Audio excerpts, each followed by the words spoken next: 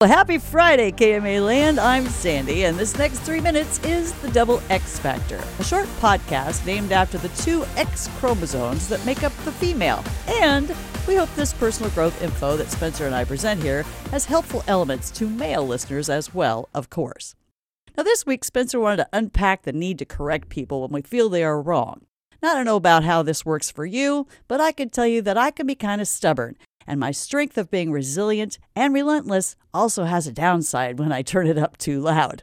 It can cause me to keep going into battle over and over and over again with someone who just seems unwilling to see another perspective. You know, my perspective. Well, when there's a hint of injustice in what the other person is saying in their perspective, that is almost like hearing a starter pistol at a race for me.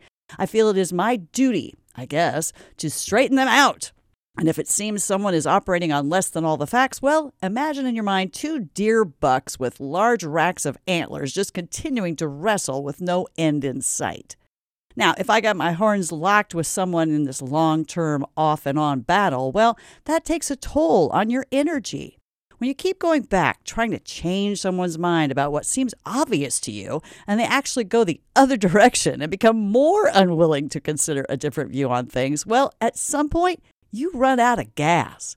Now, the flaw in my approach here is that I go into battle after battle, convinced I can get some consideration for my input, and then seemingly all of a sudden, I'm depleted, hopeless, exhausted. Now, if I would take a step back, consider if this person is even open to me or my thoughts on the subject, then decide if investing more energy even makes sense, I would likely notice that the battle fatigue started way, way earlier than when I hit the wall.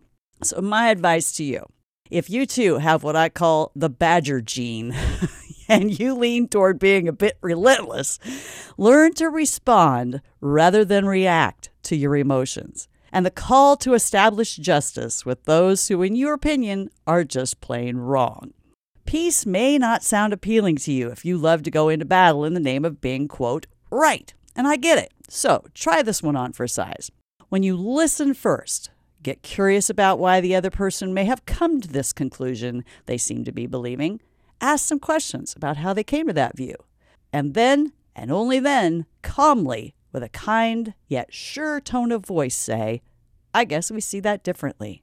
Or, I remember that differently. Or, I have a different experience with that.